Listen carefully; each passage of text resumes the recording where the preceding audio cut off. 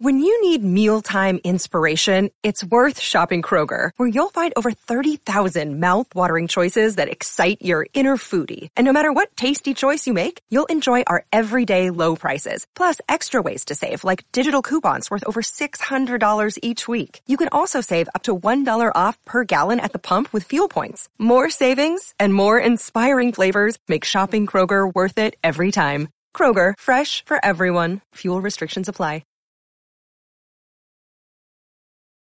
It's me, DVD Movie Buffet, and I'm super excited, yes!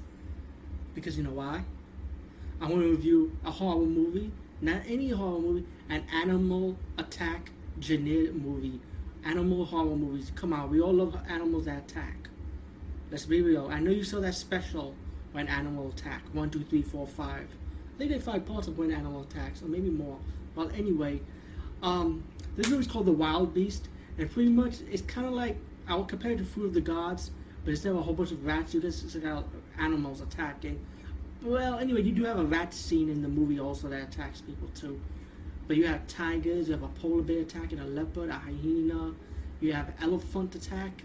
Whoa, nothing new in that one in real life, but still, elephant attack in this scene, before my review. Anyway, I just want to say, I hope they remastered this, and maybe there might be an uncut footage, who knows? And re-release this on DVD, like, it needs to be released on DVD, because it's only available on VHS, you know what I mean?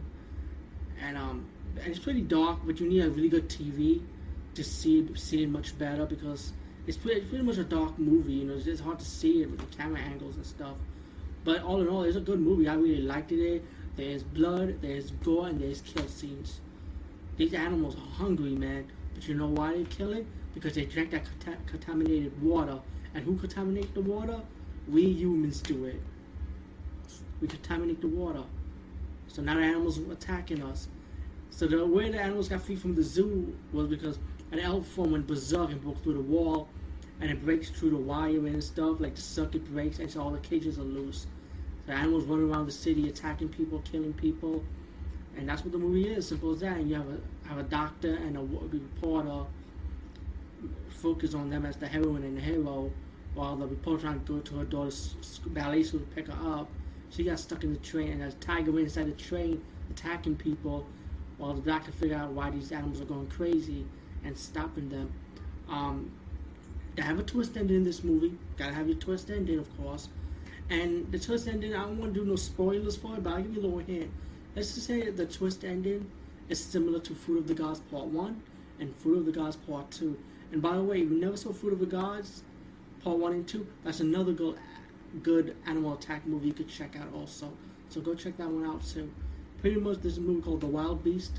Check it out if you could, because it's only available on VHS. And let's hope there's a DVD release.